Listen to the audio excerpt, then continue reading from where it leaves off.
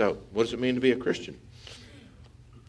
I've been teaching this for several weeks, and I was going to end it a couple of weeks ago, but I just keep feeling like we need to go on. I think today and next week might be it, but I'm not real sure. But what it means to be Christian.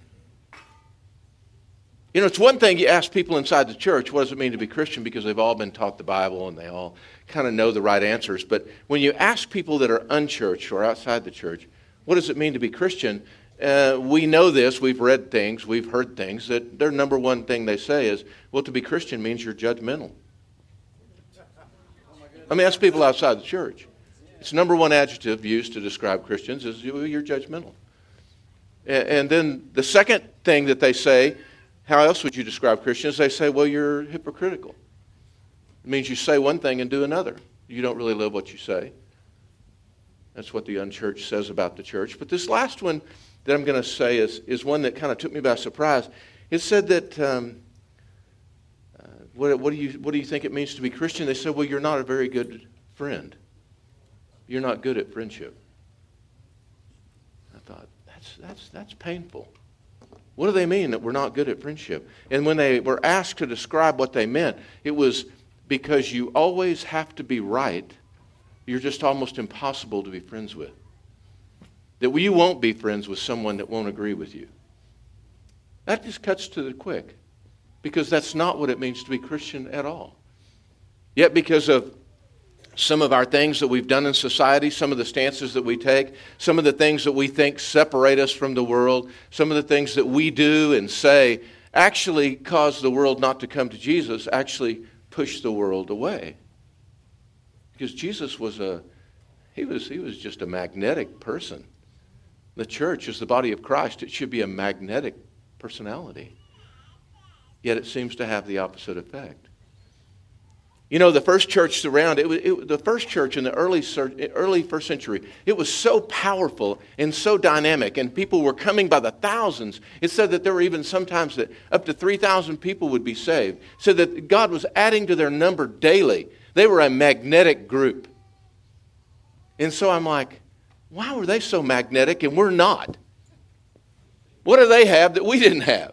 They have the same Spirit of God we had. They have the same, In fact, we've spent a lot of money and a lot of time to make it comfortable. We have great meeting places. We have great worship. We have great lights. We have, we do a lot of things. We have visuals. We have microphones. How come they grew so quickly and we struggle so much? And I don't think it's because society's changed. I think it's because we've changed.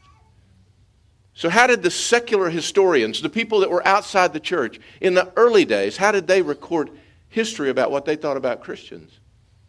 Nothing was recorded in the first few decades after Jesus resurrected. There was nothing really recorded that they know about from like 30, 40, 50, 60. Not until about 90 A.D. did they start seeing writings show up that were people talking about Christianity at all.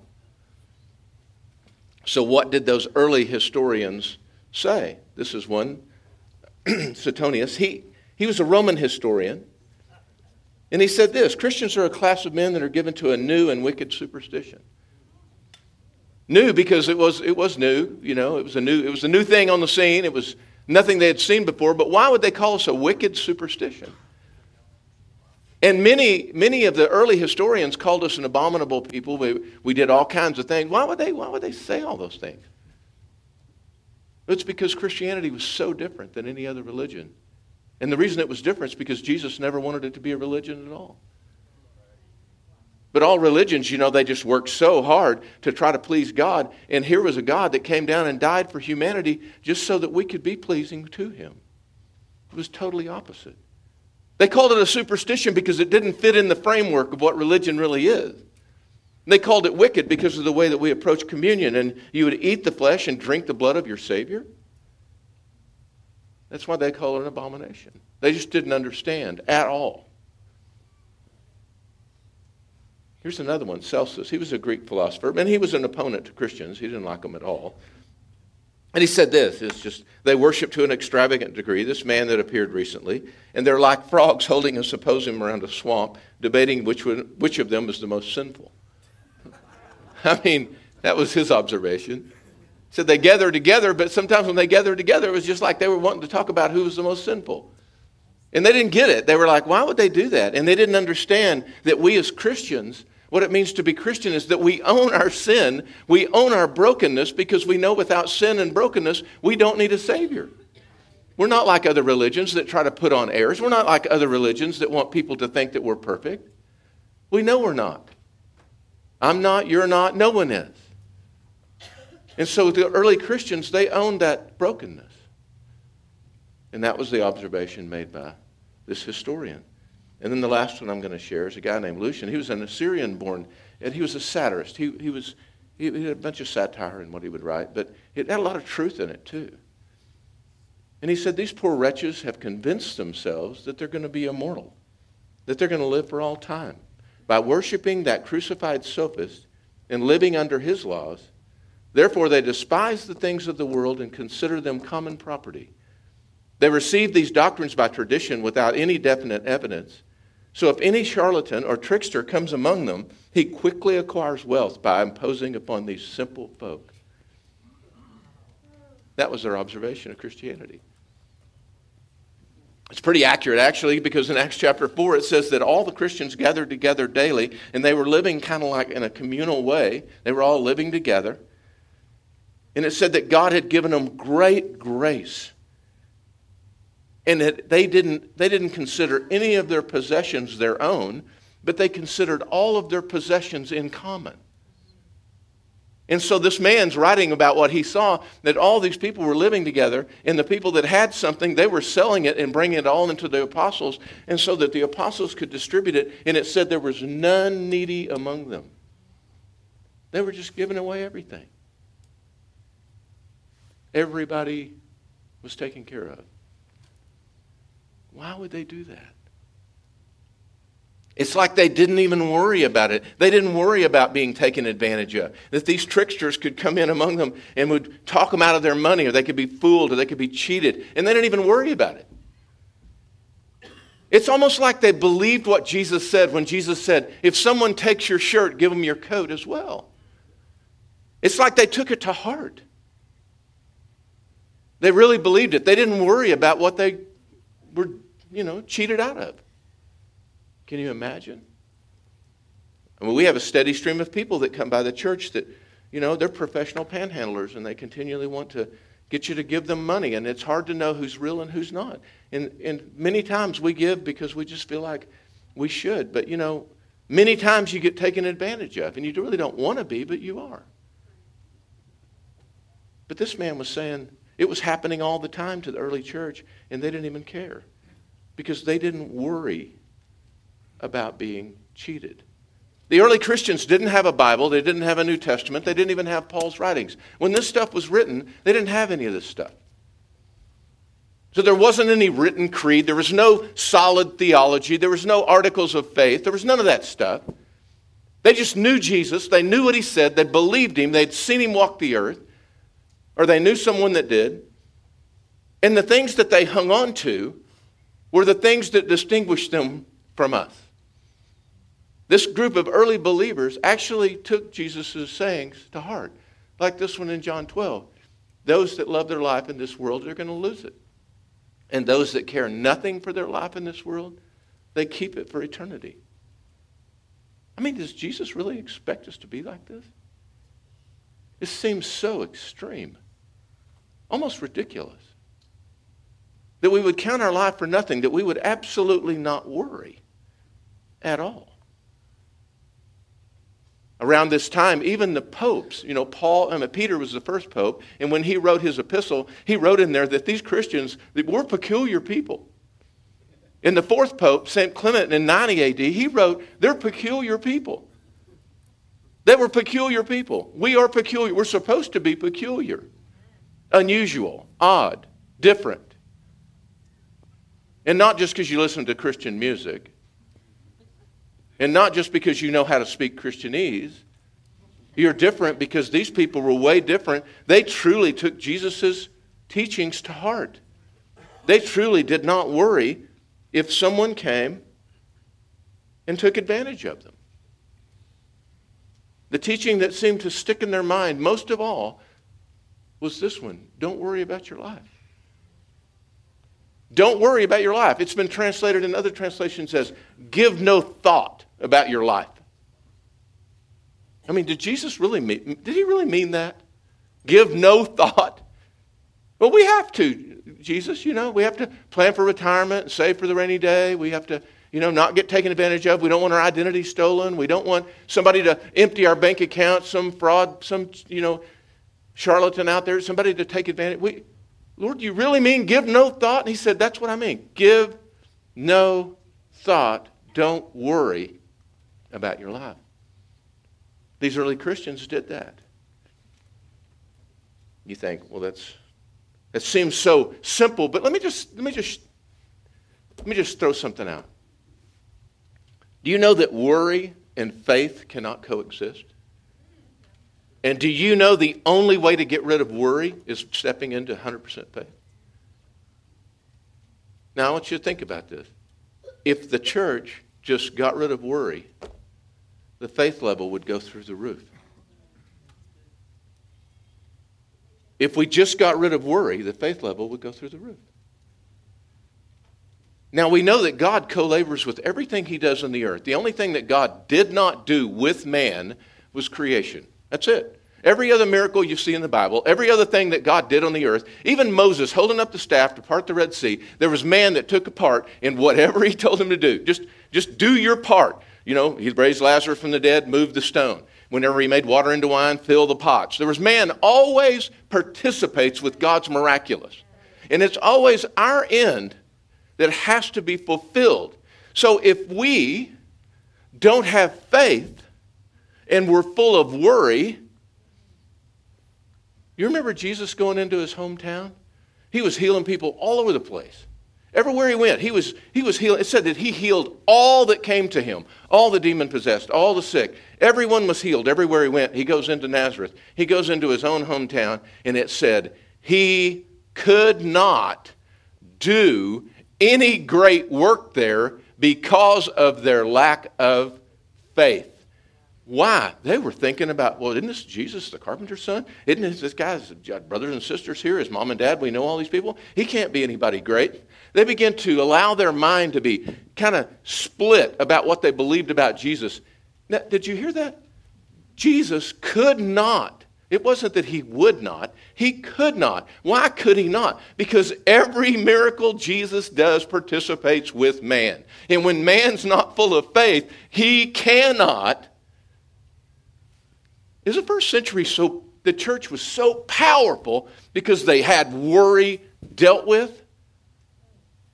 Was the first century church so powerful in faith because they could dare to believe that their lives here were not as important as their life there? That they lived in such a way that faith in God and what he's going to take care of it. We're not going to worry about it. Can you imagine not worrying? Really? Do this, just do the exercise. Can you imagine not worrying about anything? Nothing. What would you feel like? I mean, it'd be kind of light, wouldn't it? No, I mean nothing. Even now, you worrying about it not being possible. It's possible. It's possible. They proved it. Don't worry about anything. About the economy. I mean, aren't we supposed to worry if the stock market tanks and our 401k goes to nothing? We give no thought. Aren't we supposed to be worried about the president and who's never going to run in and what's, what? No, don't worry about your life.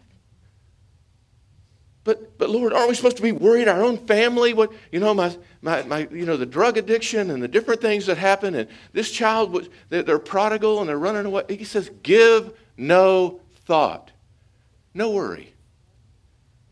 Can you dare to believe God 100%? In this Matthew chapter 6, where he said, don't worry, 5 times he tells us not to worry. 5 times. Why? Because he said, if you'll just focus on me and my kingdom and my righteousness, I'm going to take care of all of this stuff. You do know There's never been a disease healed because you worried about it. Right?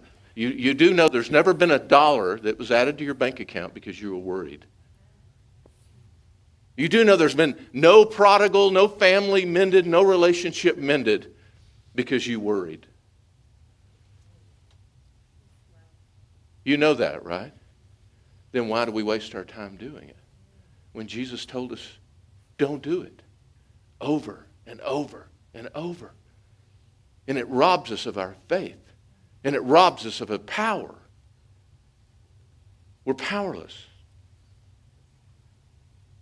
I mean, worry's a big deal. We know it's bad for us. Jesus knew it was bad for us. We didn't know these things whenever Jesus knew these things, but the people at the time that this was written, they didn't know these things, that we know them, that worry actually causes disease. It is linked to disease. We know that. High blood pressure, heart trouble, migraine headaches, even blindness, thyroid problems, stomach disorders, all linked to worry. It's something we need to stop. But how do we stop? Well, Dr. Daniel Amen, he's a psychiatrist. He's a brilliant guy. He wrote a book called Change Your Mind and Change Your World. And he said for the people that are chronic worriers, he has this 18, 40, and 60 rule. And here I'm going to share it with you. This is Revelation. You ready? So he says at 18, you worry about what everybody thinks of you. At 40, you don't care what anybody thinks about you. And by the time you're 60, you realize nobody's been thinking about you at all. So this is the truth of worry. Jesus had better advice. He said, don't worry. And the word worry means it was a conjunction of two words. It means don't have a divided mind. Your mind is divided. The reason you're worried is because you can't focus on God's miracle because you're too focused on the worst possible thing that can happen. You know, you think about the things you worry about. You immediately go to the darkest place. And the Lord said, if you could just stop having your mind divided, you wouldn't be worried. In fact, he goes on, as he says earlier in that chapter, just 3 verses before, he said, you know, that the lamp of the body is your eye. And if your eye is good, your whole body will be full of light. But that word good in the Greek is not good, and it's translated properly in a couple of older versions, but it's the word single. The Greek language is so specific, and that word is single.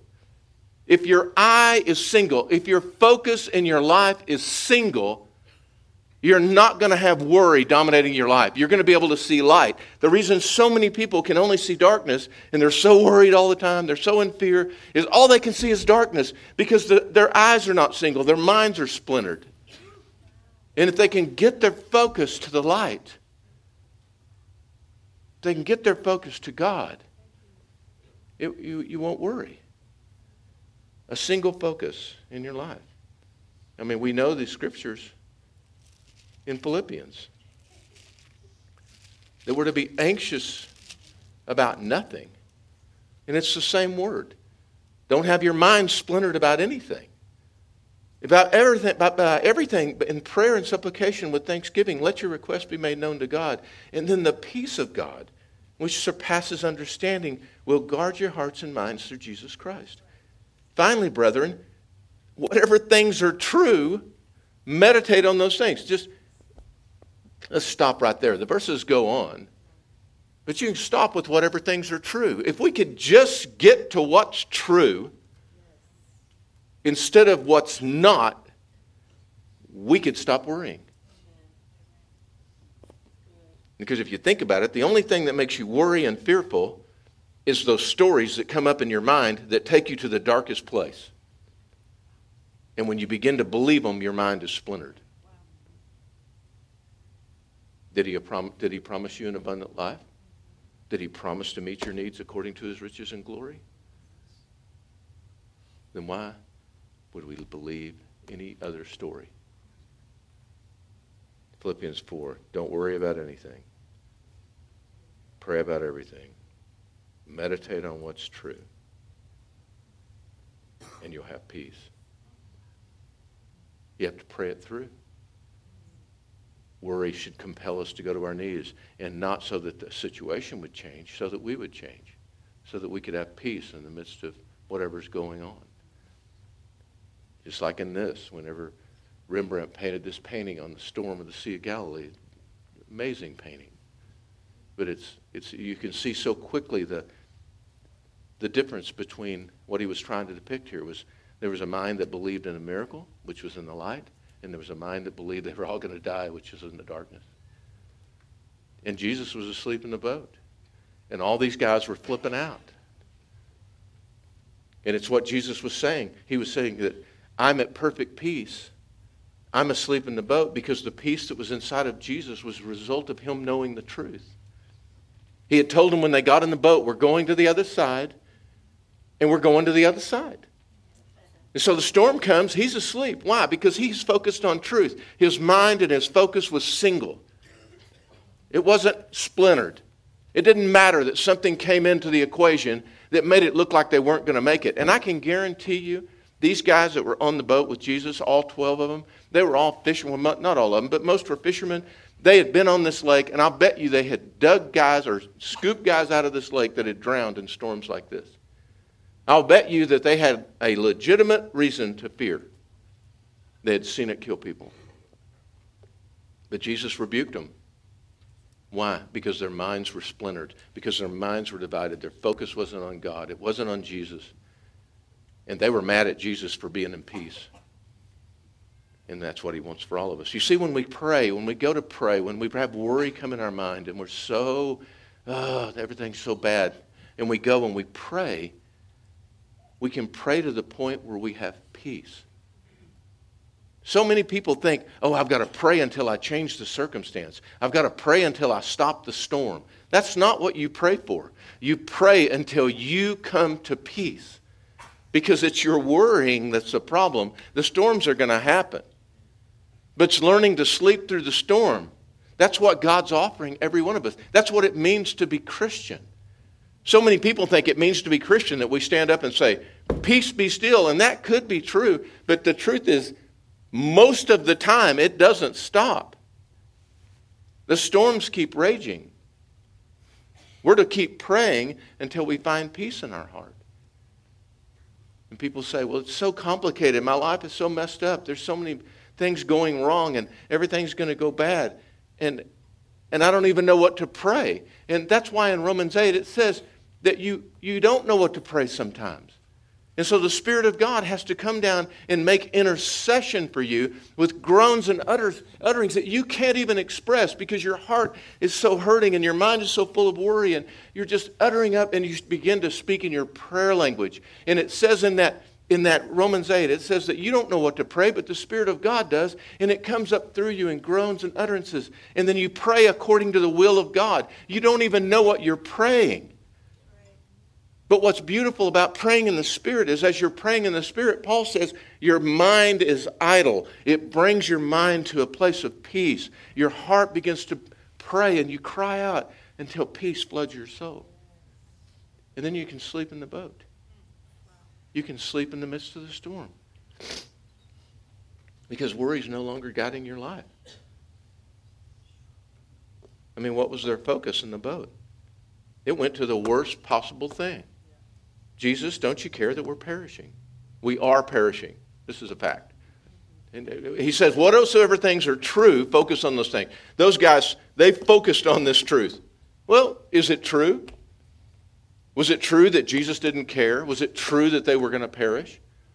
No, they were focused on a lie. Yet they wanted to believe it to be true. And this is what happens when we worry, chronically worry. We get focused on the worst possible thing, and it's not even true. You say, well, my experience tells me it's true. Well, your experience is hogwash.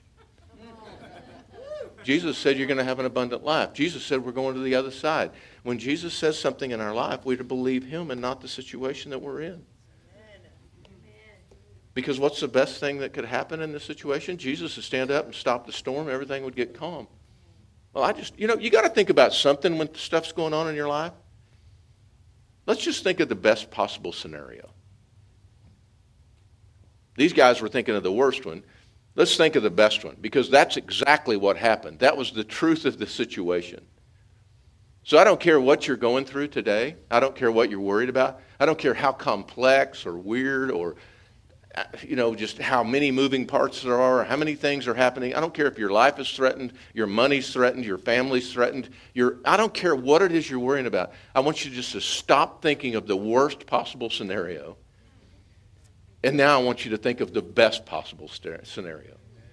And that is, you have a Savior that's in your life, and He's going to stand up, and He's going to calm the storm in your life, and it's all going to be great. And you're going to get exactly where you're supposed to go. Can you dare to believe it? Because that's what He wants all of us to do. One last thing, and it's this. This one about Martha and Mary. And we know the story, Martha and Mary. Jesus is there, and Martha's busy making dinner and washing dishes, whatever she's doing, and Mary's sitting at Jesus' feet, and Martha comes out and says, Lord, will you talk to my lazy sister and tell her to come help me? And you would think, and honestly, I kind of agree with Martha, because I think, there's a lot of stuff that needs to be done here. Jesus is here. There's a lot of people here. We got to feed them dinner. There's a lot of stuff to think about. And she's sitting there listening to you talk, and I'm in here washing all the dishes. I mean, I kind of feel for her. But Jesus says the most unusual thing to her. He says, Martha, Martha, He said, your mind is split. Your mind is divided about so many things. You're troubled. And there's only one thing. Your mind needs to be singly focused right now. Now, let me tell you what I don't think this is saying. That when your baby needs their diaper changed, you go into your prayer closet and just read your Bible, because you don't want to deal with it. Or, you're having, your kids need discipline and you're just going to go and sing songs of praise. I don't know, but that's not what He's talking about. He's not talking about you just escaping life and sitting at the feet of Jesus. That's not what this means. Here's what I think He's talking about, and about us being singly focused and how we can take so much worry out of our life. I think what He's saying is, be in the now. Be in the moment and recognize what's going on in your life right now. What He was saying to Martha is, Martha,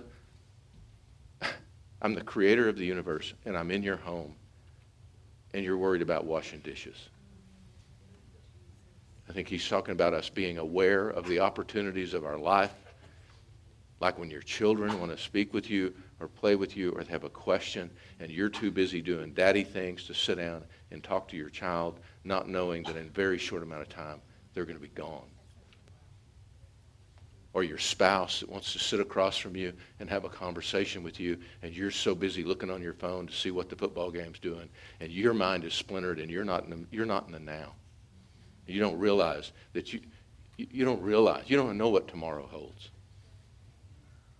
In every opportunity we have to be in the moment, I think that's what Jesus is saying. It causes us not to be those worried and troubled people if we'll just focus on what God's put in front of us right now. You don't know what tomorrow holds. And the devil always wants to bring you back to the past. So here's what I want to say. Your best possible scenario, you're going to see a miracle work in your life. You're going to see something you never dreamed of. But your faith needs to increase, and your worry and doubt need to decrease down to nothing. So let's stand up. I want to pray over some of you again. Chad had this at the very beginning of his deal. He had said that some of you were going into the holidays and you were not, it's not a good time for you. You're not happy about it. And I just want to say to you today that the reason that many of you go into the holidays and it's not a fun time is because you're worried about past experiences. Things in your past have dictated that you're going to have a lousy holiday. Maybe you're afraid about money. I just want to speak these words to you again. Don't worry about it at all. Don't worry about it. And don't allow the past to steal your now. Of course, things can always be better. But you know what? It's going to be great because God's going to be in it and God's going to work a miracle for you. So this is going to be the best Christmas you've ever had. This will be the best Thanksgiving you've ever had. You're going to have plenty of money. You're going to be able to do whatever you need to do. It's because God says that He's come to give you life and give it more abundantly, and He doesn't want you living in brokenness of your past. He doesn't want you grieving over past relationships that are gone. He doesn't want you being afraid of any of that. And so, God, we release our worries to you. We say, let our minds and our focus be single. Let us see the truth and deal with that and that alone. I thank you that you're a miracle-working God. You've never changed. And Lord, let our faith rise up to match what you want to do in this place. Let our faith rise up to match what you want to do in our city. We ask, God, that you would be able to do what you want to do. And that's to heal, deliver, and to save people all over the place. And so, God, thank you for your Spirit this morning. Thank you for working in our heart. I pray for everyone in this room this morning that's got a worry in their mind right now, God, that you would bring them revelation of truth and of the best possible scenario, and that peace would flood their heart right now. Right now. Just receive the peace of God.